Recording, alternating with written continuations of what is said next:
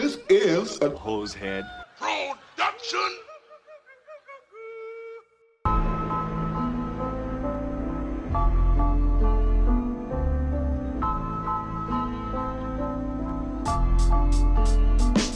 Jeffrey Dahmer soaked in blood. The Unabomber blowing up. Waco, Texas, and Heaven's Gates. Alien modified men from apes. Hitler faked his death and then escaped. Bigfoot and the Mothman. Son of Sam talking to dogs again. Witches, ghosts, and goblins. Mysterious noise and hauntings. Dark arts and the skull and bones. Most celebrities are probably cloned. So when you're feeling all alone, grab a beer and get stoned. I welcome you to the podcast Strange Brew. We're here to entertain you. We're here to entertain you. It's about to get strange. Welcome to the show, everybody. This is not Strange Juan's, not today. Juan has had another child. He's dealing with a baby coming out of the womb, a little wee Bobby, and so Strange Juan's will essentially be put on pause for maybe a little over a month, just so he can settle in his life with. He already has a kid. I think his kid is like four or five, his first kid. So now he's just had another kid. And so I want him to be able to settle in and enjoy his time with a significant other and everything. And, you know, obviously having a baby, especially a newborn, is a lot of responsibility and a lot of late nights, just constant crying. So we wanted to cover the hauntings of Ontario, specifically because we just did the hauntings of Florida, and we're doing a lot of new work and starting to talk to different podcasters, and this is something I was really excited about doing. We have Aaron from First Class Horror. What's up, homie? What's going on? Thanks for having me. I'm actually like super excited about doing this. I've always been a fan of paranormal, true crime, all that kind. Actually, in the last couple of years, probably since this whole pandemic thing, I've kind of went on a complete just true crime. Yeah. And I think from talking to you guys recently, I've started to kind of come back to some of the other weird shit that I used to love. You know, like the paranormal things, all these cryptids and researching some of this stuff has actually been I think it's rekindled my love for that even more. It's so good. Like, I've always been into that stuff. Like, I have my Ouija board over there from when me and Billy did the Black Eyed Children episode. And it's just something we always try to revisit everything. Recently, we've been getting into a lot of true crime. And I've even said to Anton, we got to pull it back, get it back into some aliens. Because we try to have it versatile for fans, to have a little bit of everything strange. We don't want to stick to anything specifically, right? So I thought hauntings are always so fun, and you don't really know if it's completely true or if it's half true, or who really knows. And having my own experiences, as we talked when we were on your show, I've had a lot of weird experiences, Ouija boards, ghosts, shadow people. So to talk about the stuff, it's well, I've seen weird shit. I would like to believe that there is some weird stuff out there. Yeah, and I feel like I don't believe that it's complete coincidence that there's so many stories and so many different. I mean, no matter where you go in the world, I can guarantee if you find some weird back ass town in the middle of the Middle East, there's surely some sort of a paranormal, a haunting, a creature or something. I just don't think there's that many stories with no basis.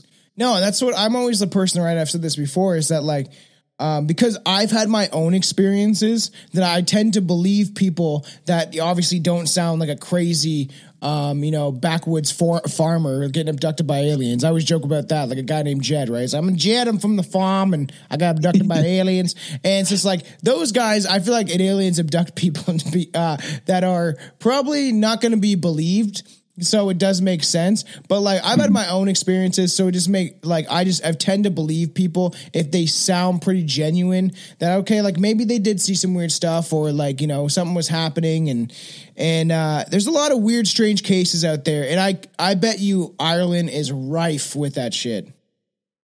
Yeah, and it's one of those things. I think at one point I'd become so obsessed with how many cases there are here that I forgot that everywhere else has a similar thing. And from researching some of the things that you had you had sent me, and then I started to come across other cases. There's so many, like, man. It's fucking crazy. Like, Jesus Christ! I actually had no idea that it was that rich with like all these different stories. There's so many haunted places in Ontario. Even I had to cut them down because like this is really interesting, but I was like, no, I gotta get this. There's so many, which we might recover down the road as more hauntings. Eventually, probably have you on for a haunting episode of Ireland because I'm sure it could. And the thing is, right, people that are listening, if we really dived into the many hauntings of Ontario, we could be here for fucking 6 hours. There's a lot. And same with Ireland. I would think Ireland would have even more. You know what I mean? Like, I would say that your history is older. You've been around longer. I feel like that the only thing is, at least with over here, because it is so much older and the history with a lot of the stories, it's such a long time ago that I think now when people talk about it, it just seems like some like weird ass, like, you know, oh, it's like some old folk tale, so no one really cares. Whereas maybe it's just because you guys, you know, actually talk about this stuff, and I find that there's a lot more. You can find out a lot more about some of the stuff that's, you know, do you think there's a stigmatism there? Like people don't like talking about the history and the folklore. And you know, I had this conversation with somebody yesterday, and they brought up a point that I never thought of, with the fact that, you know, how religious Ireland had been, you know, up until maybe the last 20, 30 years. Yeah.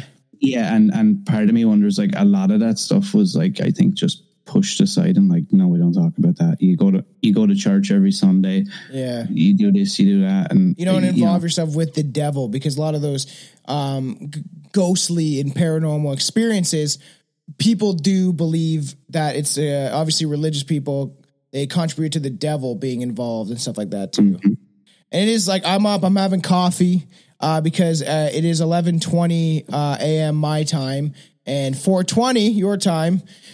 Smoke up, everybody. Yeah, and it's Friday the 13th. I was going to ask you too. Billy had a question. Billy is convinced Ireland like doesn't have black people. And I was like, I'm pretty sure it does. I was like, everywhere is black people. I was like, they got left everywhere after the slave trade. But we probably have more other cultures and people from other countries than we do Irish people at this point. Really? Yeah, I knew Billy was fucking wrong. Like a minority. Yeah, well, obviously immigrants coming in and refugees, amongst other things that you know, I was like, I'm not going to get too deep into that shit, but it does cause problems. And, you know, in my own opinion, I think we should fix these countries and the way that they run things and the dictatorships and blah, blah, blah, blah. And, you know, even the Ukraine, it's like, oh, let's just bring them over here. How about we fix the country that is rife with child trafficking and money laundering and biotech weapons labs? Let's fix these countries so everyone can live in peace instead of crowding certain places, funneling money to refugees. Well, like even Canadian citizens can't really make enough. The gas has gone through the roof. Groceries, everything's expensive. They're supposed to be getting a food shortage, and that's a conspiracy for everybody. Conspiracy quotations are truth, but that'll be another episode. and you know, on the topic of Ukraine, currently we have this huge issue here where you know, we opened up the borders to Ukrainian refugees, women and children mainly. Yeah. And a couple of notorious reporters who I guess they don't do your average reporting. You know, they show up to places in the middle of the night and they do all this shit. One guy actually showed up to one of these buildings where they were like processing all these people. Yeah.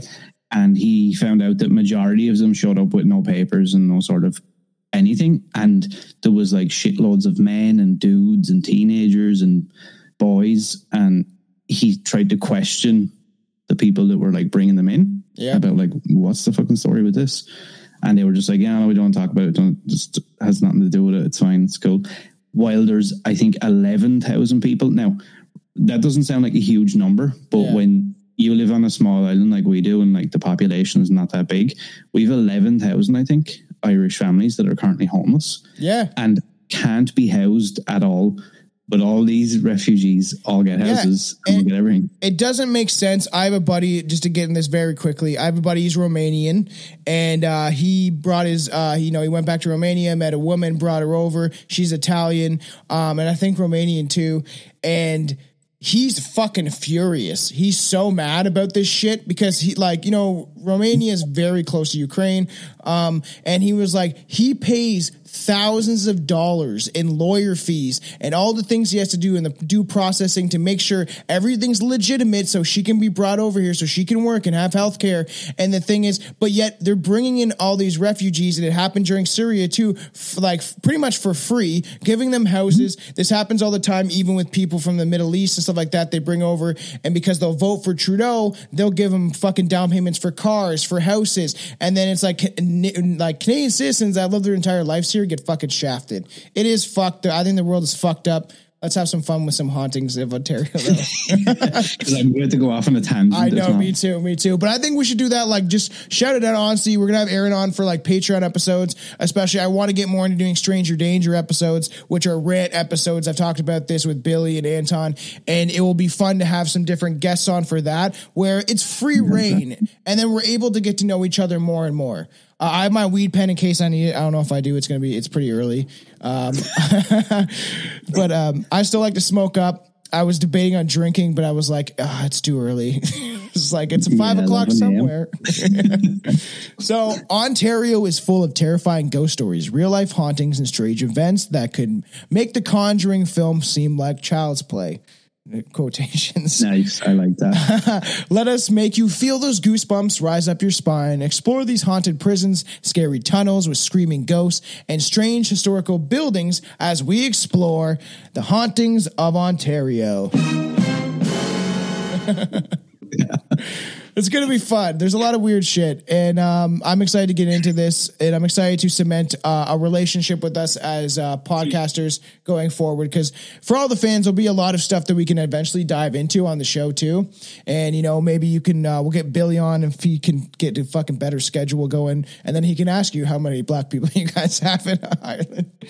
You have to, I think it's on I don't know if it's on or if it was beforehand, but I think it's on the Black Eyed Children episode. I'm pretty sure.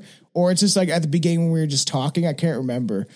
I was going to say something, but it would be seen as like way too controversial. We don't give a fuck on Strange Brewer. Literally, our whole thing is if you're offended, you should probably turn it off. The first time you said that about how many black people do you have there, or you have no black people, I was going to say too many.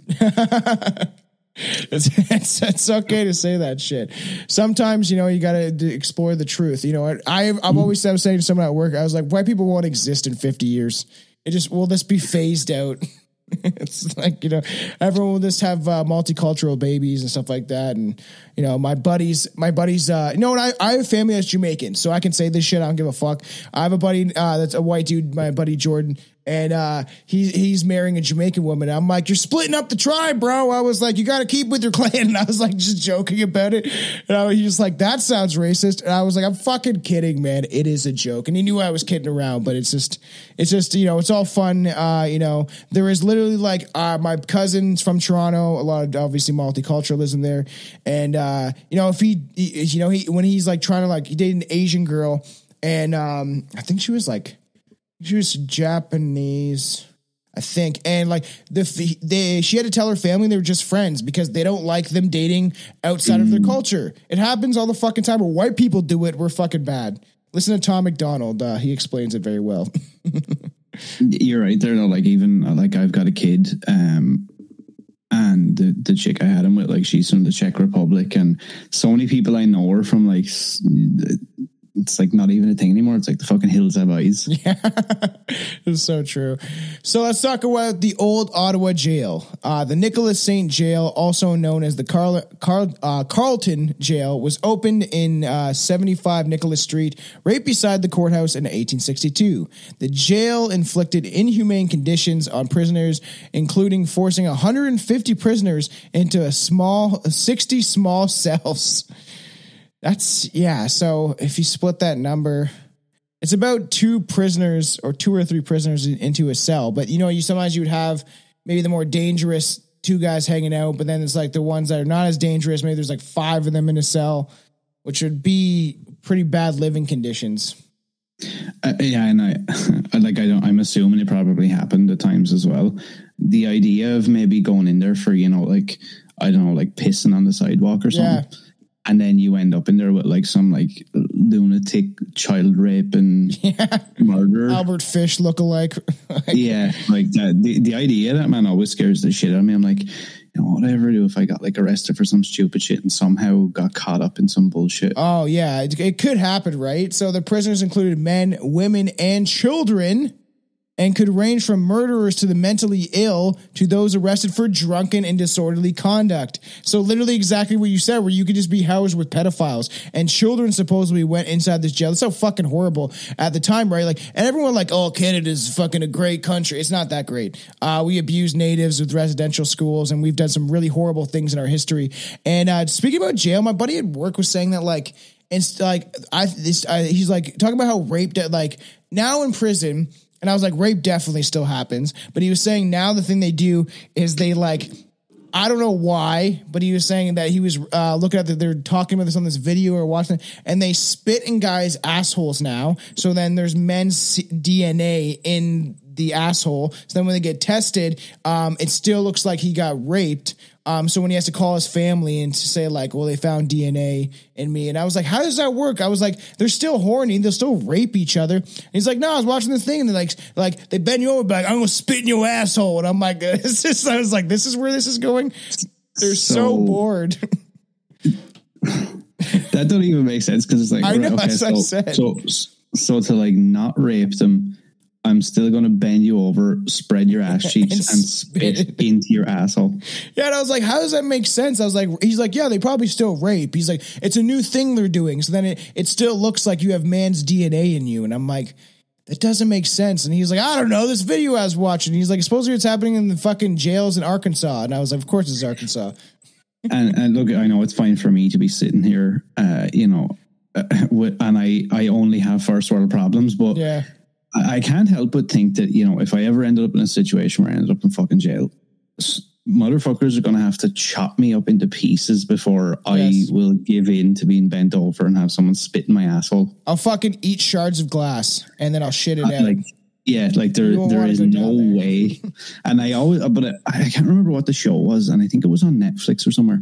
And this dude from the UK was traveling around to all these horrible prisons. Wow, worst prisons or something like that. I remember that show, yeah. And there's one, I can't remember where it is. I want to say it's somewhere in Africa maybe. And like they put him in this place and it's just like, it's fucking scary, man. And like the dudes are all like testing him about like basically about fucking him. Oh, really? I didn't see that. Like kind of doing this whole thing of like, well, when you come in here, like you have to be somebody's girlfriend. Hold my pocket. Like, I think to just like see what his reaction was going to be. And I just often think, like if you were ever on a vacation somewhere and somehow were to get caught up in something and end up in one of those like really weird, like backwards shithole places. Yes.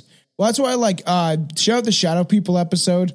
Everyone go back and listen to that if you haven't. That's a great episode. But I talk about my experience in Cuba and how I saw Shadow People afterwards. But my buddy Mike, I thought he was going to go into Cuban jail because as I was leaving, he was wasted, screaming "fuck Castro, fuck Cuba." I was like, great, he's going to end up raped in a fucking Cuban jail cell. So there are rumors of unmarked graves in the property. Although only 3 official hangings supposedly took place on the grounds. Rumors about also of several unofficial hangings. So that obviously it's just not, I don't know why would it be unofficial? It is the late 1800s. It's like, why do you care at the same time? Like they're doing really horrible things to indigenous people and stuff. It's like, why would you? What's the difference between official and unofficial? I know the guard's like, I don't really feel like filling out the fucking paperwork today. Yeah, no, this is not official. After the jail closed in 1972, a bridge was built alongside the jail and several bodies were found in unmarked graves. Pretty crazy because who knows? Things happen, right? People get obviously fucking murdered. Like prisoners are murdering each other. But then you have the idea that some of the prison guards would be doing some horrendous shit. That is obviously happens all the time too. They help out prisoners and also they probably fuck with prisoners. And there's probably some For a Patreon episode, maybe we'll talk about the extremely weird things that happen in jail. Because I can imagine when I start researching that stuff, there's probably some fucking strange things that really happen inside jails. And funny when you mentioned that, that was something that popped into my mind when I was looking at this, and I done a little bit of research, and then I came across some other jails and some other weird shit that has gone on. And I was like, there's probably actually a lot of really good stories here. Yeah, like, and the thing is, like, I always find it interesting, just like, you know, the cesspools of life, you know, that's why I love true crime, stuff like that. But, you know, personally, I went to jail, right, when I was a kid, right? Like, I was in and out of youth jail just doing stupid shit. Like, it was like dumb stuff. Like, I got arrested for stealing a bike, and then it just went from there. I uttered a death threat. If a kid I thought I knew, he like knew my brother, and I was like, "Oh, if you tell anyone, I'll fucking kill you." And I was joking. I'm 13. I was 13. I was 14 at the time. I was like, "I'm not gonna kill you." Like, I'm just stealing this bike. And the thing is, I never had intention to actually like take it and, you know, use it. We were at the other end of town. So I rode it back to the high school because we just started grade 9 and we went to the elementary school to see some of my homies that were like a year younger. And then I just rode the bike back to the high school. I didn't want to fucking walk all the way back. And then I left at the high school. And then the kid's like, "This kid uttered a death threat and he fucking stole a bike." And I was also drunk, so it probably didn't help. I've had an interesting life.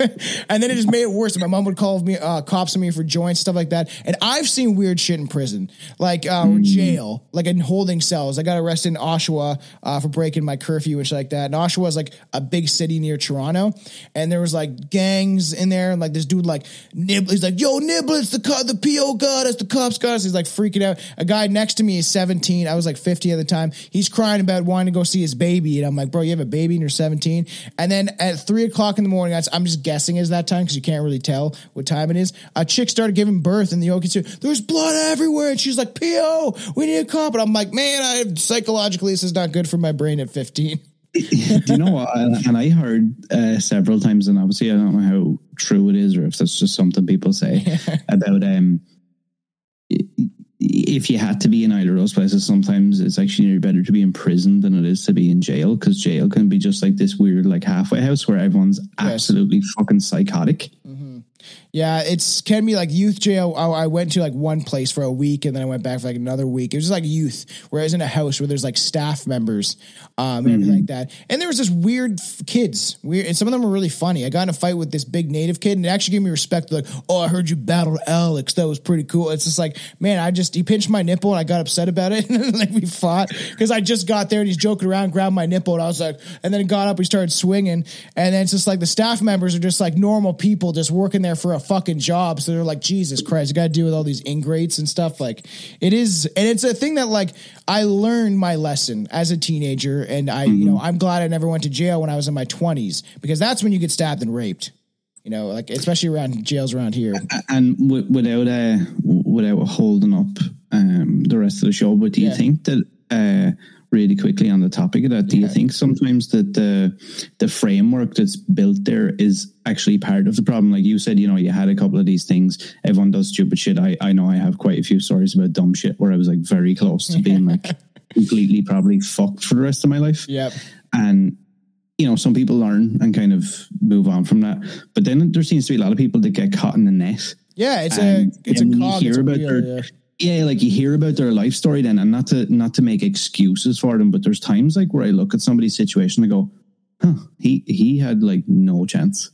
Well, and I just think the system's kind of built for that stuff too, is like, just to mention this quickly, let's talk about jails in general too. Like, it's like, I think it's just built for that way. Look at the way we treat Indigenous people. And there's a lot of dudes that were Indigenous when I went to like jail and stuff like that. A lot of like, there's all sorts of different people, but I just feel like the system is built for failure. Like there, you know, I returned the bike, you know what I mean? They strickened the death threat from my record when I first got arrested. And the kid I was with, he stole the bike, brought it to his house, stripped it, took it all apart, was going to sell it for parts or like make a new bike. I left my bike at the high school. I wasn't taking it. I technically didn't even really steal because you could just get it back. I wasn't like, so when I went to court, I was a punk emo kid. I just dressed normally and they gave me a year probation. But with him, he dressed all nice and he got no time, like nothing. So and he was a worse kid from a worse environment and family and stuff like that I was. And I was like, yeah, it's just, I think the system's fucked. And I think they just put people through this wheel and there's no real justice in certain cases. It's funny how like I always bring up like, you know, if I did half the shit that Trudeau did, I would be in jail probably for the rest of my life. But these people in power get away with it. And if you're a low man on the totem pole, it's like, whatever, like, fuck you. You'll spend the rest of your life in jail. There's strange things. Obviously, like, so there might even be like still unmarked graves underneath the parking lot, which is so crazy. Like and then that's rife for hauntings, and we'll get into like different style of hauntings, obviously, like that. Because you have like, I always talk about residual hauntings, which are just imprints in time, where something so traumatic happens that it's imprinted in time, where it's almost like an overlay of reality, but there's not actually, it's not a spirit walking around consciously there. Mm-hmm. Yeah. And I always find as well, with these things, and we'll see it again later in another one of the cases we're going to talk about, but establishments like this, and I don't know whether it feeds into what you said about like just the entire framework being fucked.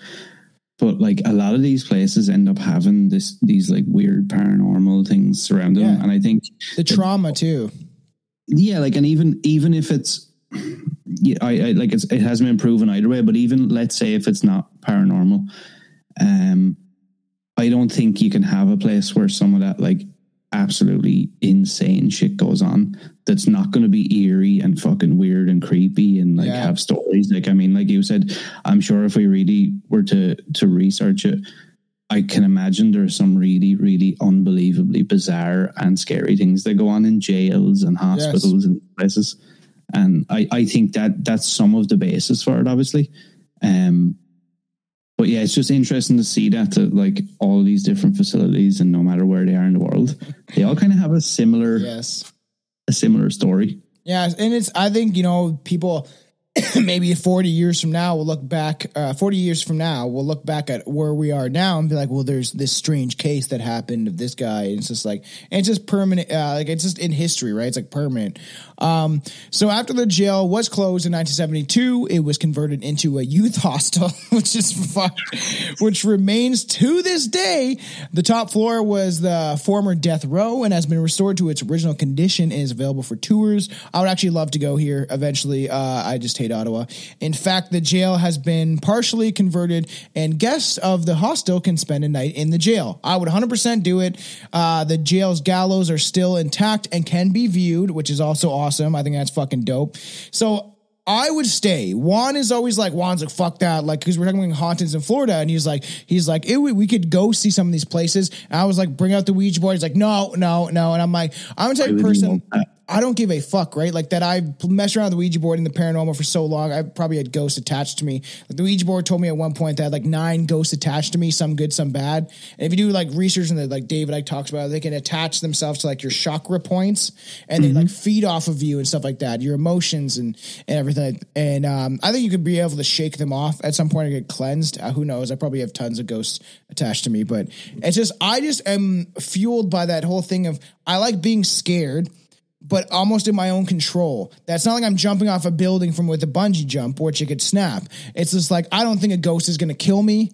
This is not like a fucking 1987 fucking horror movie where the ghost is like attacking me and like causing all sorts of traumatic events and like crashing my car. Like, I just think they could probably fuck with your life to an extent, but I would stay in the jail 100%. So would I 100%. You know the way it says like you can see the gallows still and you can view that stuff. So you can take the doors, right? And like I am like you. I think that's like, I'm like, yeah, sign me up.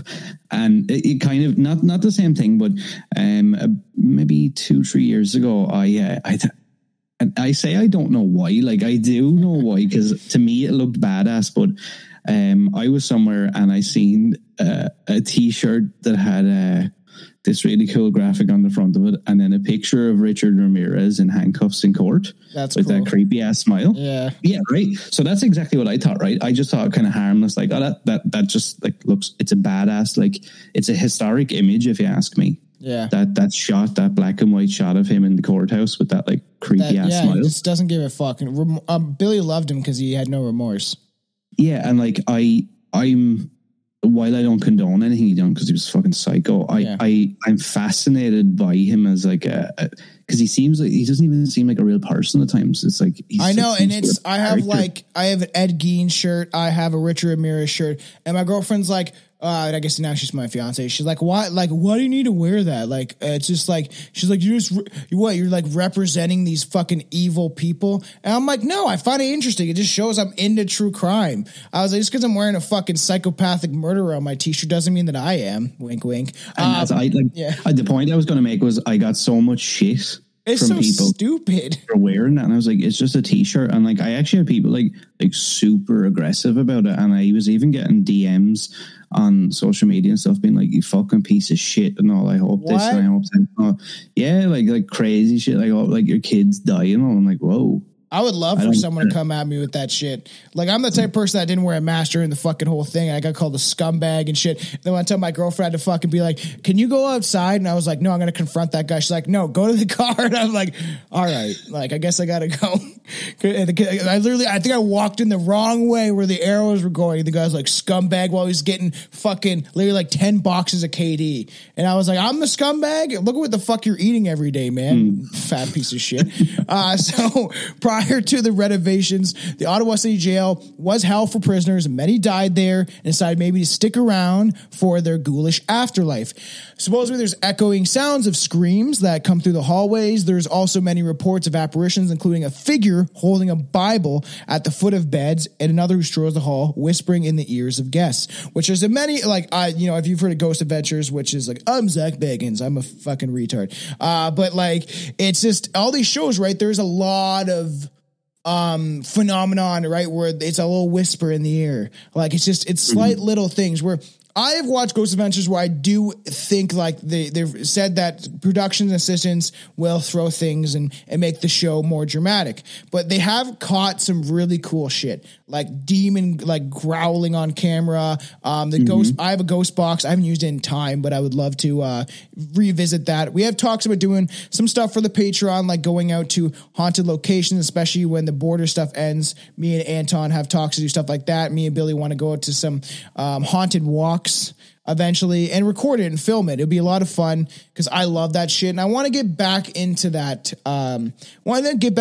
Me getting more into the paranormal, and I talk about it all the time, but I want to start doing stuff. When we were kids, we used to break into factories and play Ouija board all the time and do stuff like that, where it's like, I'm too old to be breaking into fucking ball bearing factories or somebody died yet, but you know. I mean, it makes for good content. I know. It's like the first time we broke in this ball bearing factory, and we found, we broke in this numerous times. The first time we did, we found this old ass fire extinguisher. We're like, oh, awesome. And then it's just like, we lit it off. I didn't know what it was going to do. And it covered the entire area. And there was like residential houses right next to it. And it just went everywhere. Here's a guy like fucking, probably, it sounded like really far away. He's like, what the fuck? And he's like, cause it just went everywhere. It's white cloud. And so we had to book it out of there, and luckily my one friend saved me because I had big baggy pants on and I went upside down on a fence trying to hop it, and I got caught, and everyone else left me but my one friend, and it's like, you fucking dick. That's a lifelong friend. Yeah, I know. So let's talk about the Skeleton Park. The Grizzly nickname stems from a rather dark and macabre history. The park that today hosts a playground, a wading pool, and a basketball courts once was a massive cemetery with over 10,000 graves. That is a lot of graves. It's a lot of dead bodies. Are you a grave or a cremation guy? What are you gonna do when you're dead? I probably would have always said grave just because it seemed like the done thing, but I think that just fucking burned me. Yeah. Whatever. Again, at that point, I always joke about, like, you know, if I was in better shape, throw me out of a plane in a Superman costume. You know, people are like, oh shit, there's Superman. And then he dies. Or I love the idea of having a Viking death. Put me on a fucking boat, launch me off and fire arrows at me until I fucking light on fire. When you think about it, like, the idea of cremation is not too far from some of that stuff when you think about it. I know, it's just like the same shit. Like, let me just do what I want. Like, I've joked about being mummified. Like, I was like, wrap me, like take out all the shit from my brain and do all the things you need to do. Wrap me up and just like kick me in a hole and see if somebody find me eventually. So this is established in 1814. It was one of the city's first and largest graveyards, which is pretty crazy. And in 1864, the cemetery was closed and left kind of more derelict. It was like it's just kind of was fucked. Like there's like, was fuck it. Like this thing is getting worn out. Obviously, people probably went there and kicked over graves and did horrible things, right? To desecrate the graves. So over the next 30 years, reports of skeleton remains surfacing the park, and complaints of horrifying stench forced the city to eventually clean up the mess. So I don't know how, maybe the ground eroded or something like that. And so the skeleton started almost like, I think maybe they didn't even bury him deep enough where they started going towards the surface, which is pretty fucked up. And like the fact that, you know, they decided, okay, right, it's gotten to the point now where like this fucking waste, this human waste is coming up from the ground. Oh, it smells Let's so clean bad. this all up and let's turn this into a playground with basketball courts. See, yeah, I don't understand their logic on that, because the graves desecration and robbery were also rampant at this point in history, as medical students attending the Queen's University were provided to provide their own cadavers for exams. So that's fucking crazy. I've always heard of this, right? I've talked about this many times on the podcast, where like back in the day, like, you know, college students at the time, when you're first going to college, and especially you're young back then, you might be 17 going to college, 18, because you might just went right out of high school, and you might have graduated high school when you were 15, 16 back then. So, and then you go to college and you want to be a medical professional, whatever, and then you go, and then you needed to work on cadavers and bodies for experiments to just, you know, to do the things that they were attempting to learn how to do back then. And then you have to go find your own fucking dead body. So there was constantly grave robbers, especially medical students, that would go dig up graves. And then the fact they're like, you have to get your own cadaver. We can't supply it. So figure it out. That's also so fucked. Like, if like, you actually what? think that, like, if you think about that for a second, like, I'm thinking, okay, for a start, it shouldn't even be like that you have to provide your own cadaver. But okay, let's say you do. I would be taking a second look at anybody who actually shows up with a fucking body. I'd be like, yeah, motherfucker, where did you get this? It's just like it just seems a strange you're an thing to Edmund do. Kemper and you really hate your mother, and you're like, it just looks like your mom. It's like, no, Dorothy looks different. So headstones were bulldozed and other bodies transferred to another cemetery, which is always crazy to me, for the families who could afford it. So for the families that couldn't afford it, or maybe they're just dead and they like their families, you know, are all dead, or they're like moved, or who knows, and they have no time to even worry about this. Half of them probably didn't even get the phone call. So otherwise, thousands of corpses were left now to be transferred, transferred grounds. So human remains still discovered occasionally to this day, and what remains of the gravestones can be found in the grass if you look close enough, which is actually fairly creepy. I like that. There are several reports and witnesses accounts of supernatural incidences, including terrifying dreams, strange visions, ghostly mists, and even physical apparitions. And I've never seen anything like that. Other than the shadow people. Go back to that episode. That's like my big paranormal go-to, because I saw something that scared the living shit out of me. Scarier than jail, in my opinion. And I felt like it was going to suck my soul out of my body. So I've had a very scary experience with that. I play a lot of Ouija board, but like my mom, she had a friend named Terry. He hung himself in his garage, and she was really worried about him. I think a week after he died, a week or two, she turned to turn off her light, and he was standing there. Like, and she's like, it looked like him. Like extremely real. And then she's like, he was saying, it's okay. I'm fine where I am. I'm in a better place. And then it's crazy. The same Ouija board that my grandma gave me originally, the first Ouija board I got, cause I have 3 of them. My mom said when they were playing it, when they used a shot glass, they, you know, were using the Ouija board. I have a planchette and stuff now. And, they were calling Terry and asking like, why did he kill himself? And then when they mentioned his parents, the shot glass flew across the room and fucking just shattered. Cause his dad was very, like, his parents were really, I think, forceful and, you know, strict and shit like that. while that scares the shit out of me, at the same time I can't help but be like super fascinated and intrigued and like want to be in those situations to a degree.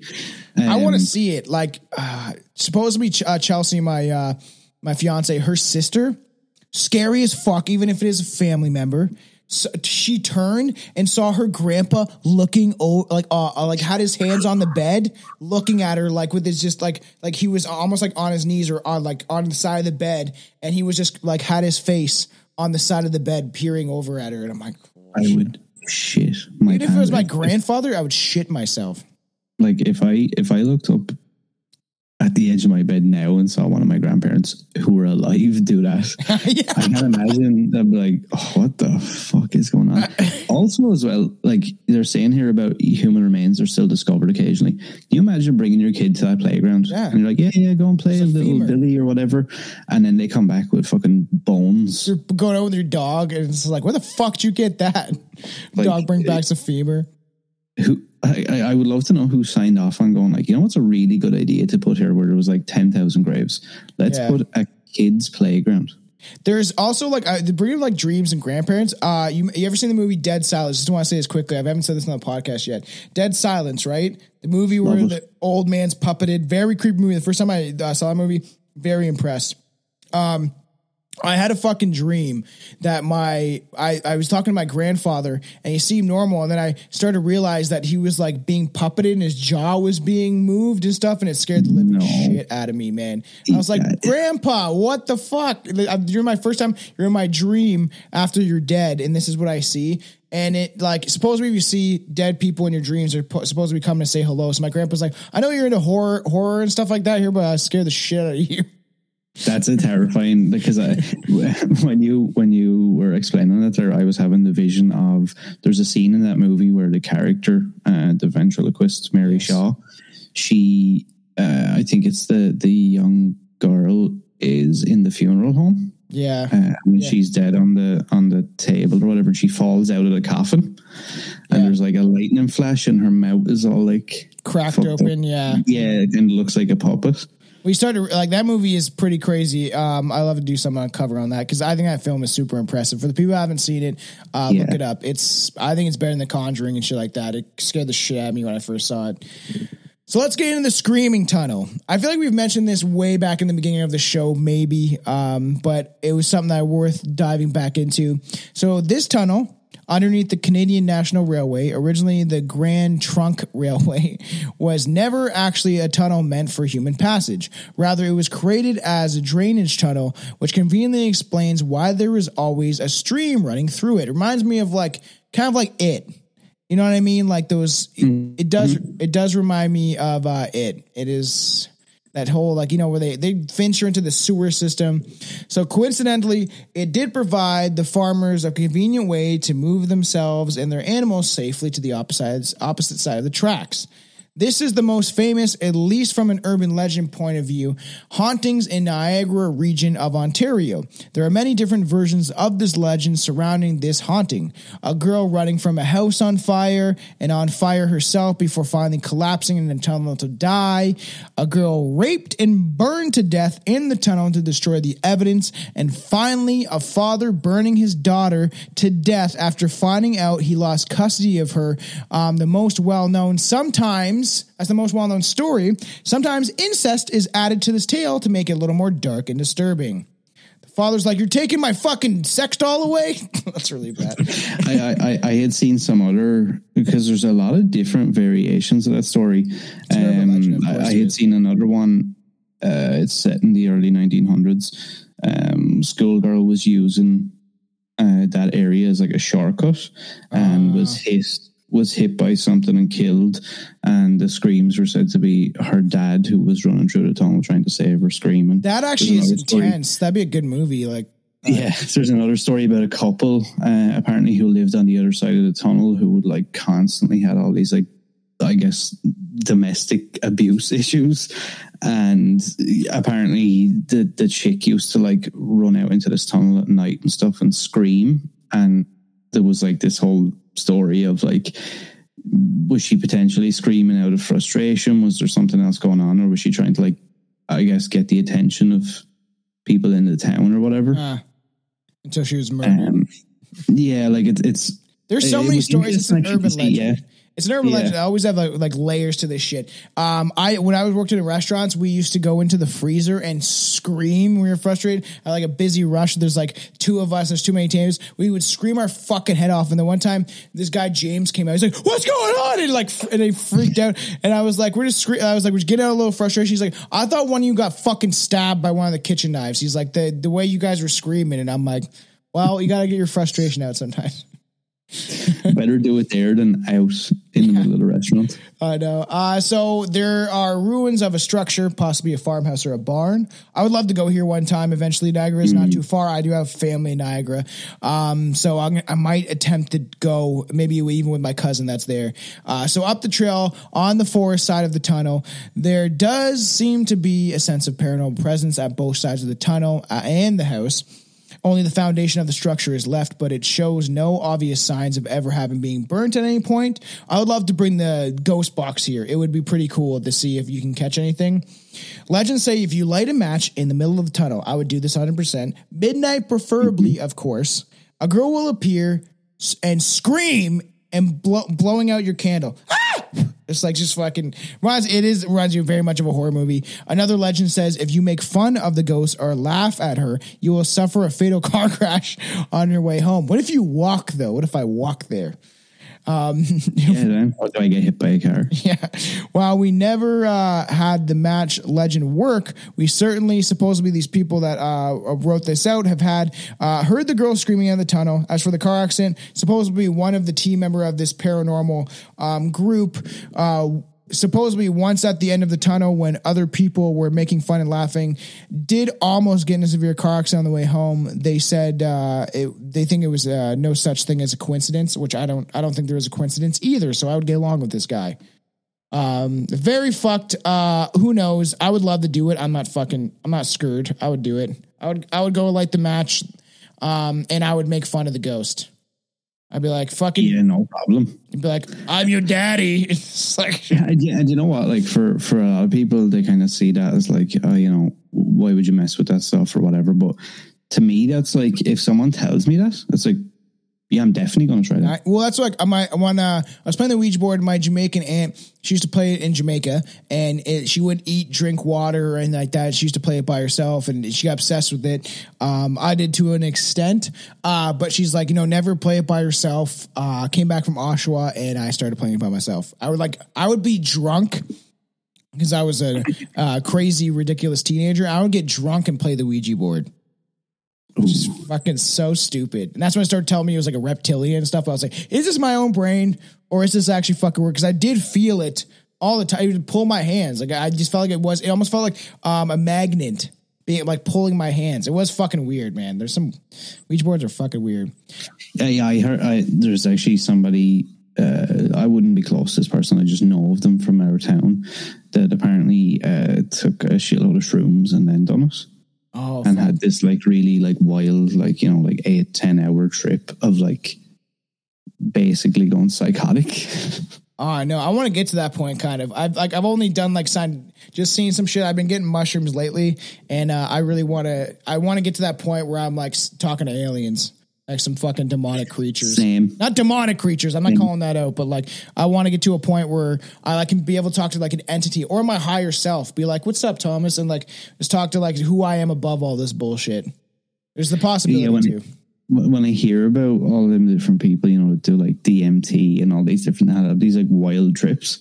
Yeah. I'm like, I'm so jealous of that. I haven't had it yet because I've only gone up to like I think 3 grams. I've never done above that. Where it's just like yeah, I got really deep into it at one point. We'll get onto another episode, but like I want to get further along. Like a buddy Raz that was on the podcast way back in the day, he did DMT, and I was like, "Did you see entities?" And he's like, "Yeah, I saw some fucking beings," and he's like, "It was weird." So, screams, apparitions of both a girl with blonde hair and a one with dark hair, both dressed in white, cold spots, mysterious mists, orbs, phantom footsteps, animals being unwilling to enter the tunnel. That happens. A lot of weird, strange paranormal things. Let's get into a little bit of a smaller one. The Prince of Wales Hotel. And this is on Niagara-on-the-Lake, another place. Niagara is has tons of hauntings. It is an older city. There's a lot of historic buildings there. There's a lot of hauntings there. So the elegant walls of the Victorian-era Prince of Wales Hotel in Niagara-on-the-Lake house one of the most tragic tales of places haunted in Ontario. This stately building erected back in 1864 was named after the Duke and Duchess of York, who stayed at the hotel earlier in its existence. While the hotel has enjoyed, obviously, tremendous prosperity over the years, even becoming one of the best hotels in Niagara-on-the-Lake, which I've never even heard of this thing. So actually the Prince of Wales, I think I'm usually in town in Niagara. Niagara-on-the-Lake's more for hoity-toity rich people that like drinking wine. It is a history. It is veiled. It's supposedly its history is veiled in tragedy. Before the hotel was ever built, the property held a small wooden house, home to Molly McGuire. I guess McGuire. I'm terrible. And the fans know this at pronouncing last names. It happens all the time. So I'm just because I'm stoned and drunk usually. Home to Molly McGuire. During an American invasion into Niagara, an American soldier mistook a figure in the house for a British soldier. He charged in the house, killing the person before realizing it was not a soldier, but it was Molly McGuire. It's like, you should probably look, I tried to dig into that a little bit more because I was like, I mean, I guess, yeah, but it's like, so like, I don't understand. You looked into the room and how could this person look like a British soldier? Just like a shadow, or it's just like, or he just didn't give a fuck. Is my problem. Probably. So, yeah, that's just kill her and like rape her or do something. Could have happened. He's like, I'm bored today. I haven't got laid for over a month. I've been fucking smelling stinky ass sweaty buttholes all day. All the other soldiers, and I've been spitting in assholes all day. Since then, the ghost of Molly has been known to mess with the pipes and the showers of the hotels. Some visitors say they hear voices whispering in the rooms with no one there, or footsteps running the hallways sound like creaking on the floor. So a lot of weird, strange hauntings. This is the biggest case that we have on the docket.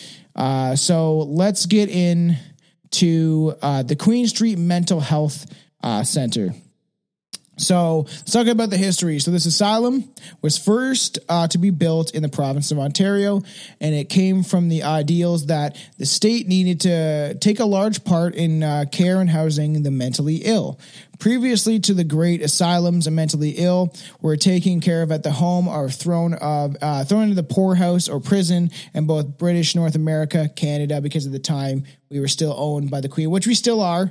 For everyone that doesn't know, when you get arrested, you go in front of the Crown and the judge, and the Crown is the Church of England. So Canada is still very much owned by the reptilian biatch. And look, I think anybody from my country in Ireland can attest to being dominated by them. We spent 800 years getting the shit beaten out of us by the Queen, so... Yeah, it's true. I think she's a reptilian.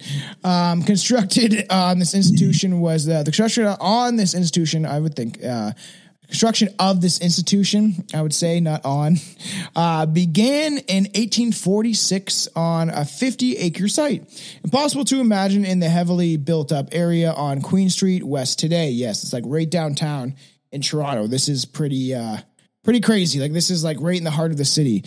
The original building began to accept patients on January 26, 1850, despite parts of it still being under construction.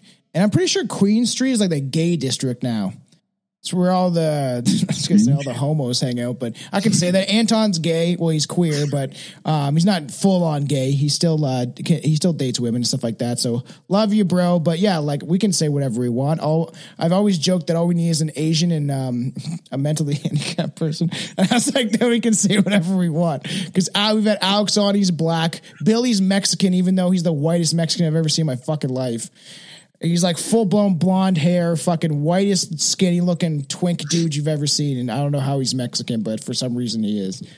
So you get a free pass. Yeah, kind of, so to speak. Like, it's just like, well... I don't know why, but for me, anytime I see certain keywords with mental hospitals. Even to say mental hospital for me, I'm always like, oh, it's like creepy and eerie and weird. And like this place, I think went through several name changes as well. So, some classic ones: Asylum for the Insane, which Great. Already just sounds absolutely like fucking Toronto Lunatic Asylum. I think Lunatic Asylum is another one that kind of creeps me out. Yeah. And there was 999 Queen Street West. That's, and 666 is 999 upside down. Right. I don't know if this is a made up thing, but apparently when they constructed the building at first, it was built with a series of rigid lines and sharp angles, consistent with the belief at the time that orderly physical structure would facilitate orderly mental states for the patients. So what they set up almost like a rat maze. It seems essentially, thinking that they could like, I think maybe like force them into like routine patterns, and they would like learned behavior. It sounds bad when you think of a insane asylum. You just think of like those dudes in the white gown, like they fucking throwing poop and shit, and like just like full blown crazy. Where it's just like, you know, they're like the rat's their best friend, almost like the Green Mile, and then the rat dies, and the big black man heals it. I have like really close ties in my family.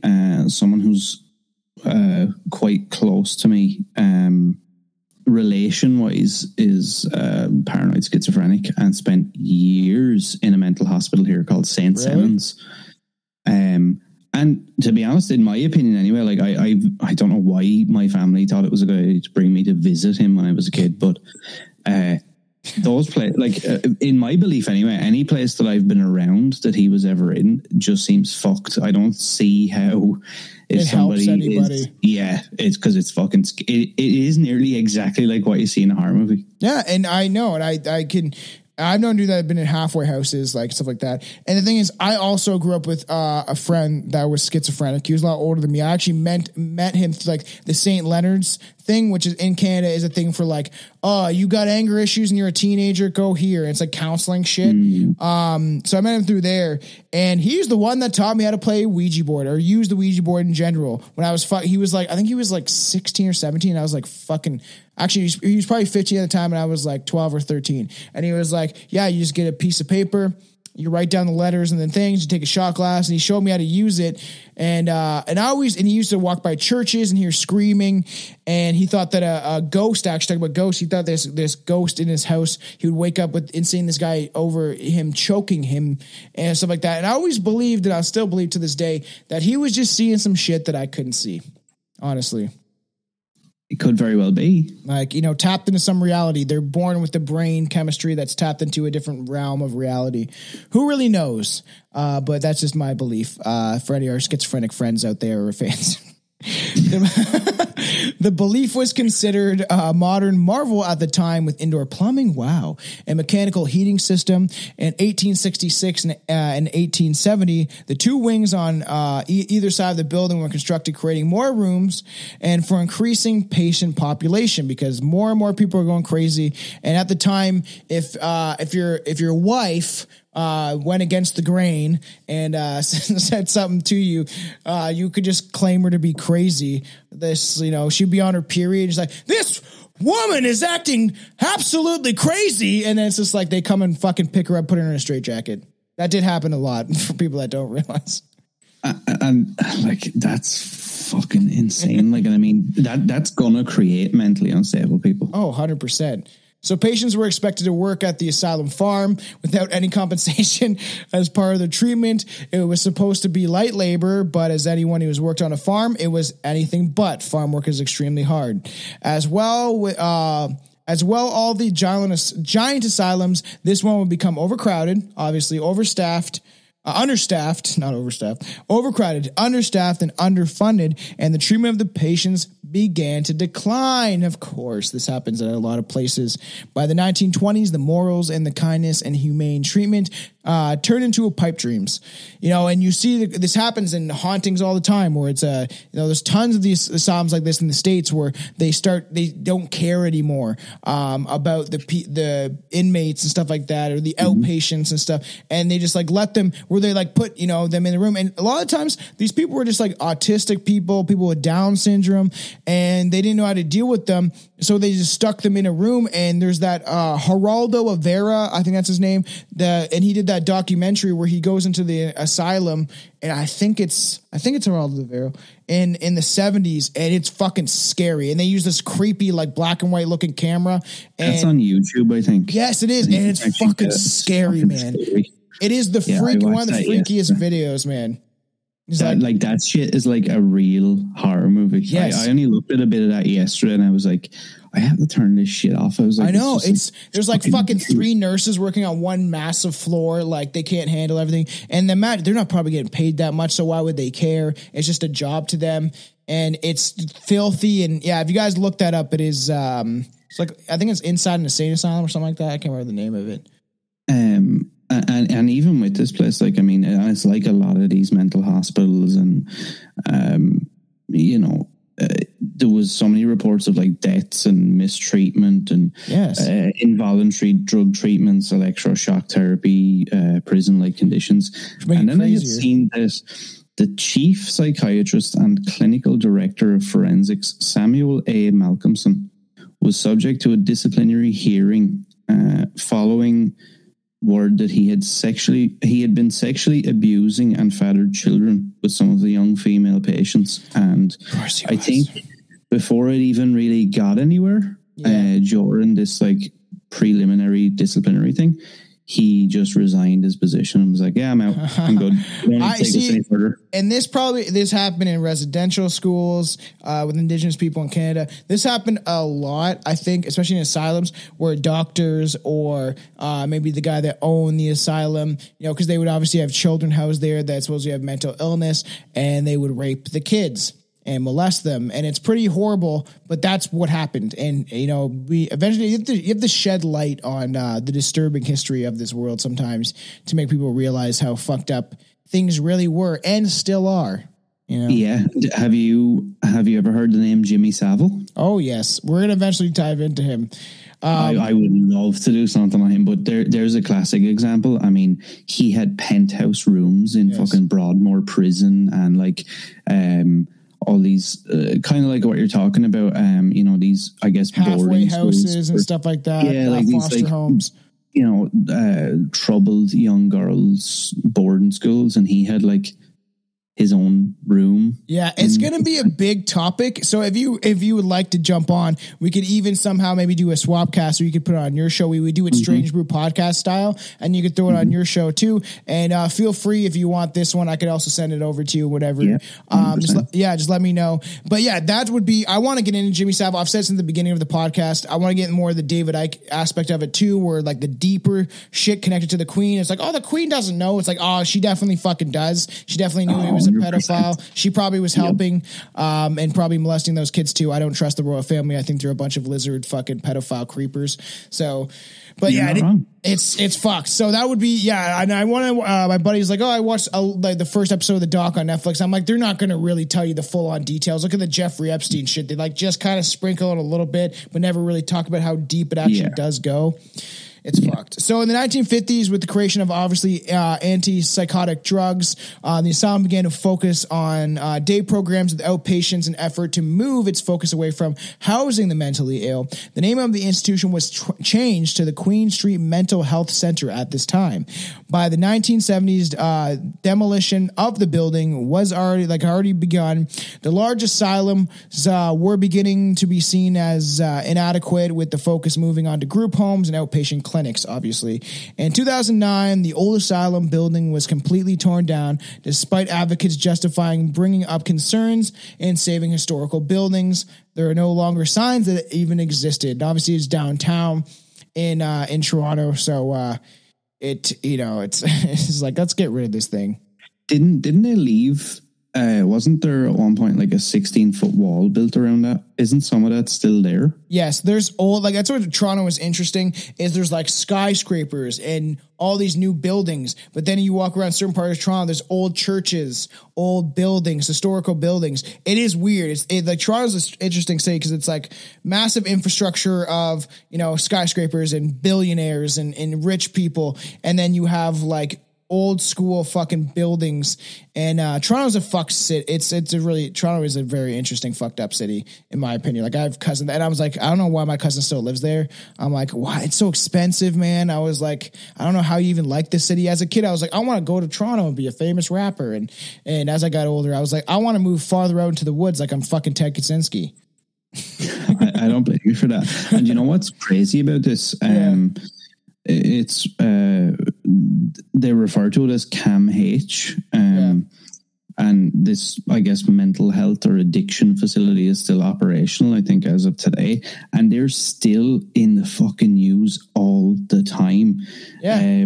So they have this system there apparently where, like, based on, I guess, your security level that they decide when you go in there, you can, like, you get like these different passes. So you can get a pass to, like, you know, go out every morning, or you can get a pass to go out during the day and all this shit, right?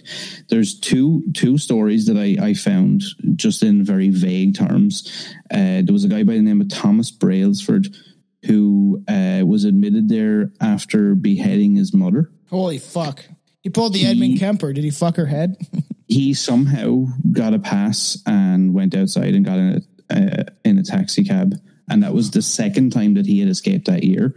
There's another dude in, like, only in the last, like, maybe 5-10 years. He had hacked someone up with a meat cleaver. That's the way you gotta do it. He ended up do that. getting out of there, and he boarded a flight. I want to say he was, like, I'm not sure if he was Chinese or Korean. It's all the same. I was going to say that, but he hacked someone up with a meat cleaver, and he had been admitted there to their program and this and that, and he managed to escape from the program, went to the airport, boarded a flight with fake ID, and flew out of the country. Jesus Christ. It's crazy as things like that happen. And I love that fucking Dave Chappelle joke where he's like, you know, he's like, you motherfuckers all look the same. It's like, I am Korean. Do I look Chinese to you? And he's like, yeah, motherfucker, you do. It's like, and he's like, according to us, all black people, according to cops, all black people look the same. I love Dave Chappelle. I mean, look, he's not wrong either, is he? Another thing as well, actually, on the topic of people, like, escaping out of those programs, so and, like, crazy. Just them having, like, crazy fuck ups. Apparently there was a report done a good few years ago, and that facility itself had more people that had, like, escaped out of the program and reoffended and done crazy shit than all the other mental health and facilities and hospitals in Toronto combined. Yeah. It's so it is kind of crazy. Like, it just, the people that escape and get out, and, like, you know, obviously they have some sort of intelligence to be able to figure out how, especially some of them, you know, they don't want to be inside this, like, shit filled fucking poo-poo throwing place where everyone's, like, mad and crazy, especially if you even aren't crazy and you just got locked up for the stupidest thing. So, like, something like you were labeled as crazy. You started talking about the lizard people that were fucking abducting you. And about maybe a 45-minute drive from here, there's a city called Waterford, and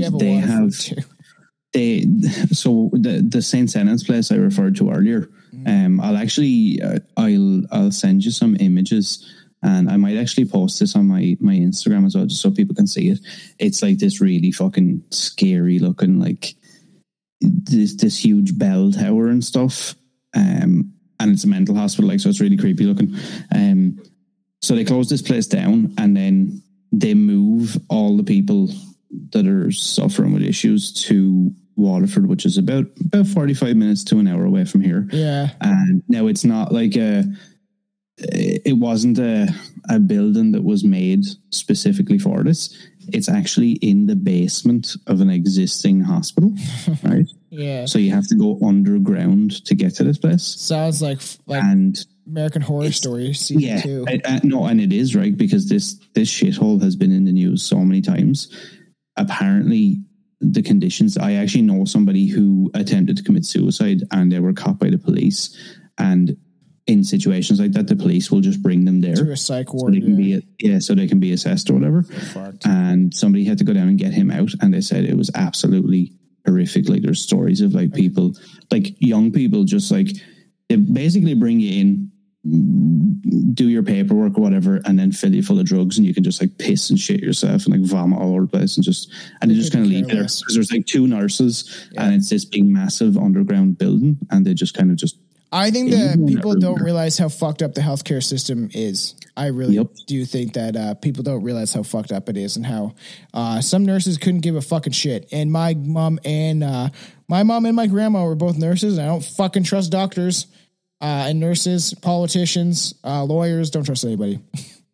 So let's get into the paranormal activity. There's obviously a lot of stigmatism attached to this asylum, and a lot of asylums to begin with, like you've just mentioned.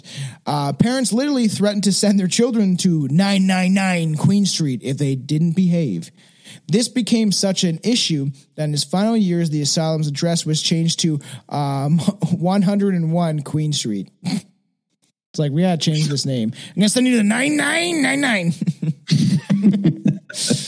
The stigmatism carried on long after the asylum was torn down. The fact that the neighborhood around the hospital has degraded, and even they blame the asylum to such a degree that it's been very difficult even getting a history of this building into the last few years. The last thing anyone wants, expecting those interests in the paranormal, is a bunch of ghost stories related to lunatics that used to be locked up in the Queen Street Rest. This makes the findings and reports of paranormal activity difficult, to say the least, because people don't want to discuss it because it's degrading, the downtown area.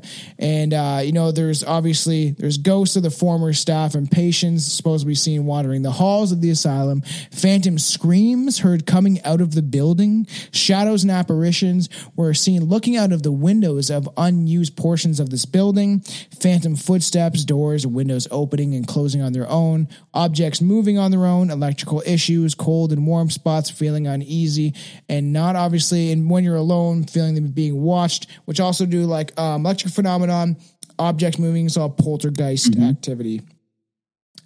Apparitions of nurses and doctors in dated uniforms, apparitions of patients in hospital gowns wandering the area looking lost, disembodied voices and conversations, light anomalies, electric disturbances, time slips, that's pretty interesting, some reports of the former asylum appearing at night, cold and warm spots, feeling uneasy, being watched and being wanted. These are also rumors of old tunnel systems still under the site with few access points. These tunnels are said to possess large amounts of paranormal activity, but they're very old with no electricity, and partially they're collapsed with the deepest tunnels filling up with water from Lake Ontario. Stories say the worst of the patients were kept down in here in these small dark rooms.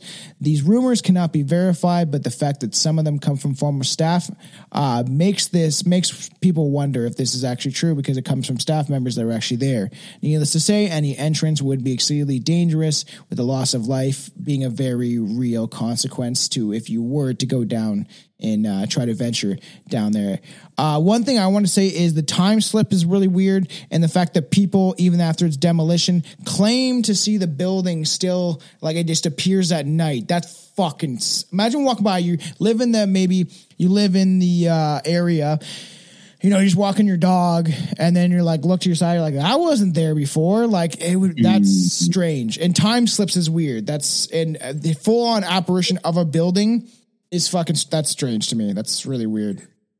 Yeah, and I had seen reports of, obviously, like, I don't know, there's, people like to just bullshit as well for the sake of it, but I had people talking about, do they call it record skips? Is it where, you like see an apparition or a ghost or whatever doing something that they had been doing? And that's part of the residual hauntings, right? You got fucking, janitor Bobby just fucking still sweeping up the floors. And it's the imprint of his him being there, which happens a lot. And asylums will definitely get back into, because we could do literally a whole episode about haunted asylums, because there's so many of them. There's so many. I don't know what it is about it, man, but it's just like creepy.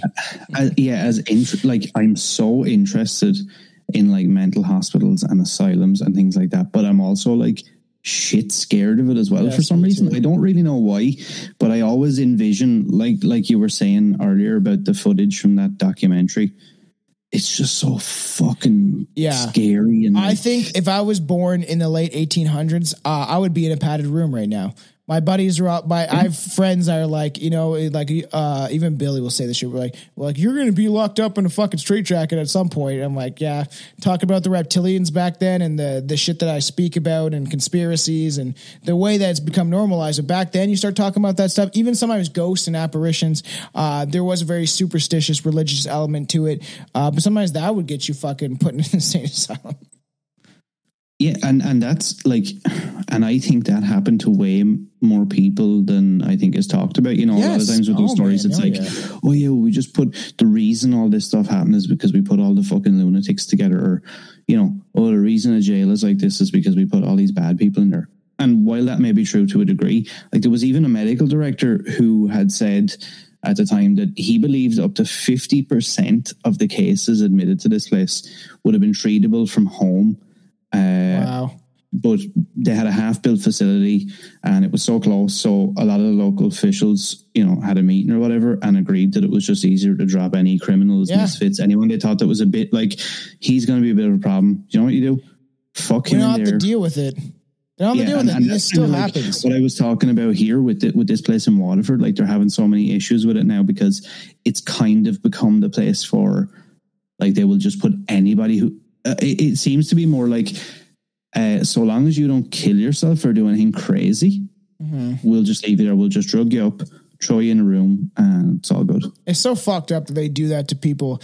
And now we're getting into stuff with assisted suicide. A woman has made headlines in Ontario. It's Ontario. Thanks to Trudeau and the way his government and his regime, in my opinion, his styled Nazi regime is running this country. Some woman went and euthanized herself and was legally supposedly allowed to do it because she couldn't afford her house anymore, and the living conditions in her house, supposedly there's like I can't remember the full story, asbestos or something like that. She had issues with her lungs. Her house was degrading, and there was a lot of bad air quality issues. So they essentially allowed her to euthanize herself. Very fucked up. And this dancing this thin line, then you have in fucking Sweden the suicide pod. They're making out of fucking 3D printing. So strange, fucking weird. But I think if you choose when to come here, if that's the idea, you can choose when to leave. But you know, it's just I don't think I'm not condoning anyone killing themselves. But if you really hate this fucking planet that much, I guess it's your choice. Like really, like go on to the next reality if that exists. Hopefully, I'm right, but. Yeah, well, I think, and especially in situations like that, I think that if someone has gotten to that point, look, obviously I know people, it's circumstantial. People get to that point for different reasons. You know, some people are fucked with drug addictions, or some people have like severe mental illness and different things. But I think when some of these people are faced with, like I said, somebody's trying to jump off of a bridge, they get stopped by the police, and then you get brought to this place, which is basically reinforcing everything you've already felt about your existence. Now you're trapped in a building that you can't get. You haven't actually technically done anything wrong when you tried to fucking kill yourself, and you've been stopped from doing that. And now you have this like life sentence essentially. Yeah, you're like, I'd rather just be fucking dead. And the more you say that, and the more you try and escape and want to get out of there and act wild, the more they're like, oh, this is why you need to be in here. You're and you drug you up and everything like that. The planet's a horrible place. People don't fucking realize. Like a lot of people go through, mental health issues is a real fucking thing. Back in the day, I used to be like, people can overcome it and stuff like that. But, with the way the world's going and how expensive everything is and the war that's coming or whatever, it's hard to be optimistic when it just seems like the elites and everyone in power are literally trying to fuck everyday citizens in the ass every day. So it's just, we live in a very strange time. Let's get into our last story. I'm running a little bit on time limit because I gotta go get a haircut. At least it's one of my buddies, so I should be good. Funny snap. I actually am going to get a haircut in 30 minutes. Really? As well. That's hilarious. Me too. I'll go get one. Before we move on from that documentary you were talking about earlier, I think is called Children of Darkness. Yes, man. I think is the name of it. It's really and there's also there's another case that I would love to have either yourself or you guys or whatever way we want to do it. There's a case, something similar, but it's like when you hear about it, it's absolutely fucked. It's the Florida School for Boys. I think it's the Arthur Dozier School for Boys. fucking scary, man. If you want, we could have me, you, and Juan do that, because Juan is from Florida. He probably went to the School of Boys. And well, dude, this shit is fucking scary. All right, we'll definitely get into that. I'm excited. Actually, I'll talk to Juan about that. He'll probably be so down. He's probably like, yeah, I went to the School of Boys. I was molested by a priest. So let's talk about the Mackenzie house. Get off the asylums. The asylums are creeping me out. The former home of the Toronto's first mayor, William Lyon Mackenzie, is a must-visit for ghost hunters in Ontario. The former rebel leader moved to the residence in 1859, but he did not have long to enjoy it. This historical figure passed away just 2 years later, leaving behind a wife and 14 children. Holy fuck, man. This guy got fucking down, dude. Busy. Holy shit. 14 fucking kids? You'd have to be rich to be able to deal with that shit. Unless you're like East Indian instead, like where you just like stack them on top of the house. Bobby, you're living with I knew a buddy named Swamp Nail. So it's like, Swamp Nail, you're living with fucking grandma right now. You have to sleep on top of her because that's the only fucking room we have. His fucking wife must have been a husk. Oh man, like after so many kids. Yeah, I know. She's got a fucking wide gaped open hole. You shove your whole fucking head in there. Just go spelunking or whatever. You put on that miner's hat and you just go see what's on the inside. So bad. The property remained quiet until the early 1940s, when renovations began to convert the stately mansion into a museum. It was then the reports of ghostly apparitions with the appearance of a long-haired woman began to come out. There are no gentle specters. In fact, there's even reports of the ghost of the Mackenzie house slapping the caretaker in the fucking face. Like, you ain't cleaning properly. What do they call that? So like I had seen all these different terms for I had seen record skips or whatever it is come up a lot about, watching somebody do something they done when they were alive. Is there a term for, and I had seen it and I can't remember the one that I had seen, but when they can actually interact with you and like hit you or hurt you physically, is there a name for that? I feel like that's technically a poltergeist. Because poltergeists have the ability to move objects. They're like, we're seeing a ghost is like just one thing, but if they can move objects, physically hurt you, cause electrical disturbances, I'm pretty sure that's like more of a poltergeist. I feel like there is maybe a word, more descriptive word for it, but I've never dealt with that. I've talked to, when I was a kid, I went to like a psychiatrist. I was going in jail. So fuck, I don't give a shit about talking about this. I was a teen. I didn't want to go. It was just like, my mom was like, you got to go see someone. You've been through a lot of fucking traumatic events type of shit. And this guy, he was really cool. He's dead now. He died of cancer, but he would like, I would show him hip hop albums, like Immoral Technique. And he fucking bought the album and then listened to it and was like, oh yeah, I get what you're talking about. And it's very about the government and what's going on. He was very cool like that, where he told me stories about how he used to use the Ouija board in his apartment in Toronto. And they started like, you supposedly used a Ouija board that was super, like one of these electric ones almost, that was super thick, and the thing moved all by itself. And supposedly he had doors shutting and closing and cupboards closing, and I've never had experience like that, or even talked to anybody that has had experiences that crazy other than him. Fucking crazy. So, but this ghostly woman isn't the only one haunting in this house. There are many reports of a bald man in a frock coat having reported over the decades. Many believe this is William Mackenzie himself walking the halls of the house of which he died. Another specter figure of a dark figure towers above sleeping guests at the hotel. Creepy! Guests can often hear footsteps creaking through the halls or piano music playing at various times of the day. Just your average haunting, creepy shit. I'd actually love to stay there. I'm gonna, some of these places, I'm gonna see if I can, even if it's down the road and we're really pumping up Patreon content and getting some videos out there, I do want to attempt to like visit some of these places or do ghost haunting, like walks, even ghost walks. I have some in Hamilton, which is a city very close to Toronto. It's not far from me either. There's a lot of stuff that's pretty thick in because there's so many places. Like, I know sometimes people think like, oh, all that stuff is oversaturated, but when you actually go looking, like, yeah, we've all heard of the top 10 or 20 cases that have been on like Ghost Adventures and all that shit, but outside of that, like, there's literally thousands of cases that are like way more interesting as well. There's this place called Stony Creek. It is about probably 45 minutes where I'm at, and there's a haunting place there. There's two places. So around the same area, there is a war hospital where soldiers used to go to get their wounds bandaged up during this more or less the Civil War in Canada, but that wasn't really much. We were just helping fighting and stuff like that. But around that time era, and you're supposed to be, there's a ghost hauntings there, and then there's a house not far down the street. I've never went, but I knew friends that went there, and when they were kids too, like younger, and their parents took them there, and so the one was too scared to go inside. I think that was this kid Connor, and there's Connor and Cameron. And Cameron went inside with the mom to listen to the ghost stories. You can't go upstairs in this house. Supposedly, this little girl was sick, and the grandma took care of her, and she had like typhoid or some fucked up disease back then, or who knows? The one where you poop yourself a lot. What's that one? The cholera.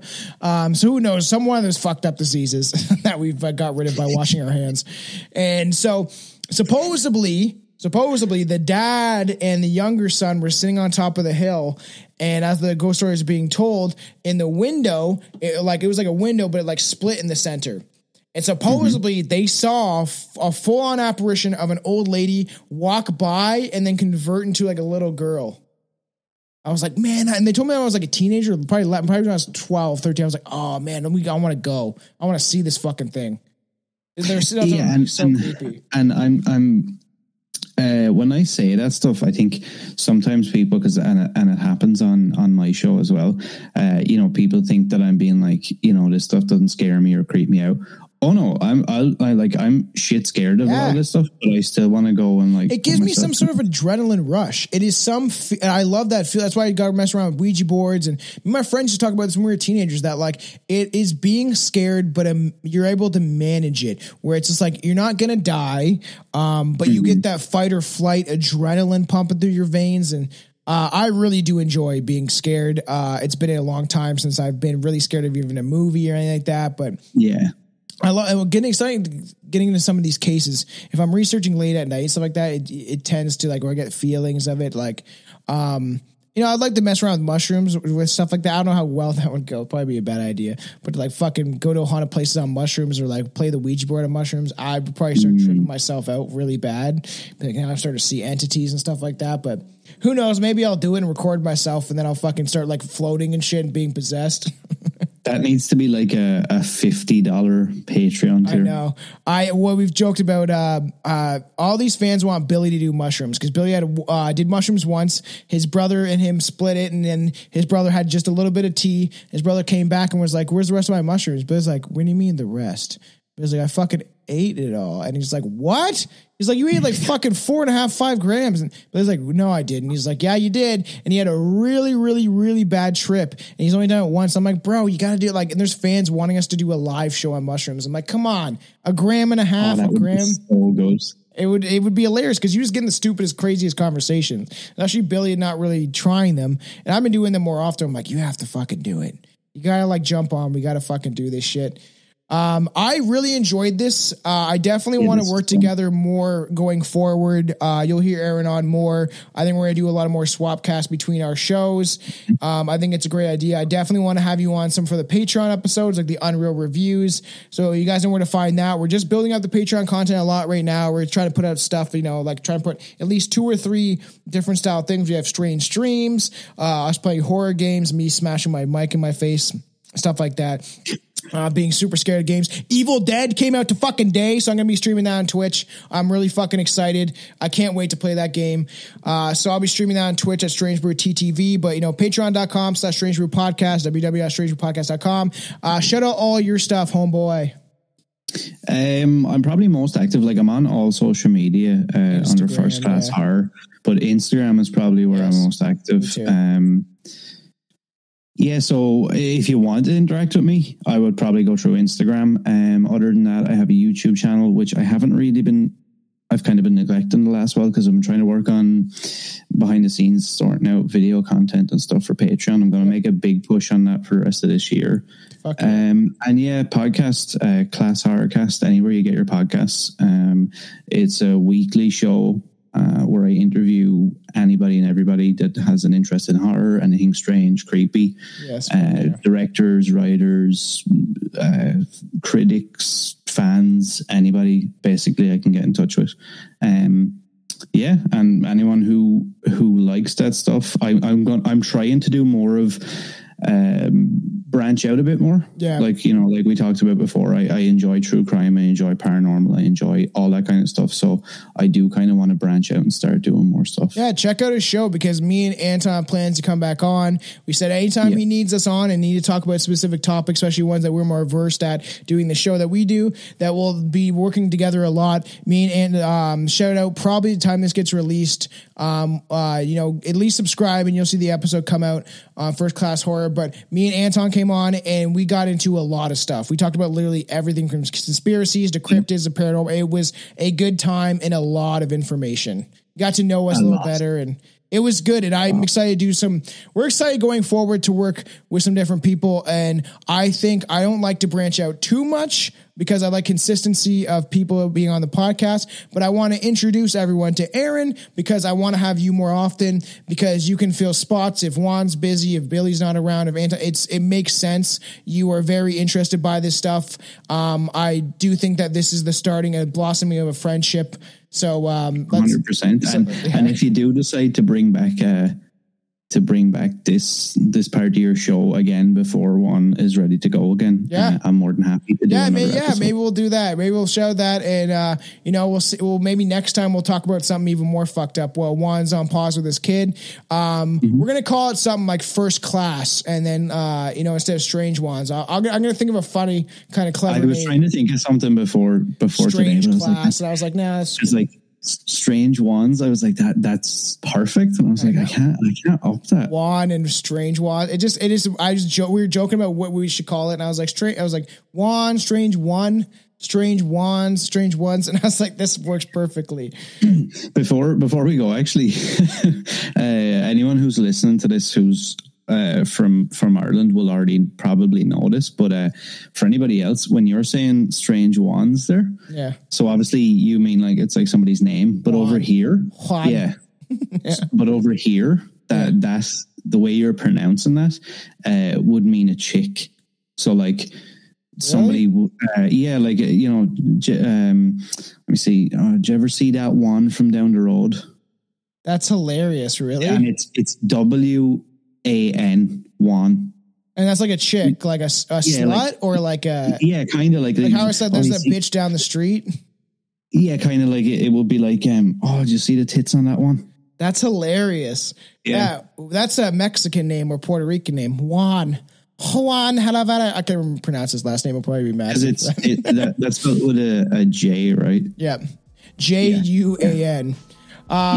So we're definitely going to have you back on. Yeah, we'll talk about maybe while Juan is away, we'll have you jump back on. Maybe we won't release it every other week. Maybe we'll do it like kind of a once a month thing till Juan's back, because it might be a little over a month. I want to give him his time to be able to get used to. He has a newborn kid. He's going to be up late a lot of times. It's going to be a lot of hectic things, and him trying to keep his show going and everything like that too. So yeah, like we appreciate all the fans. We love you guys, and stay strange, fuckers.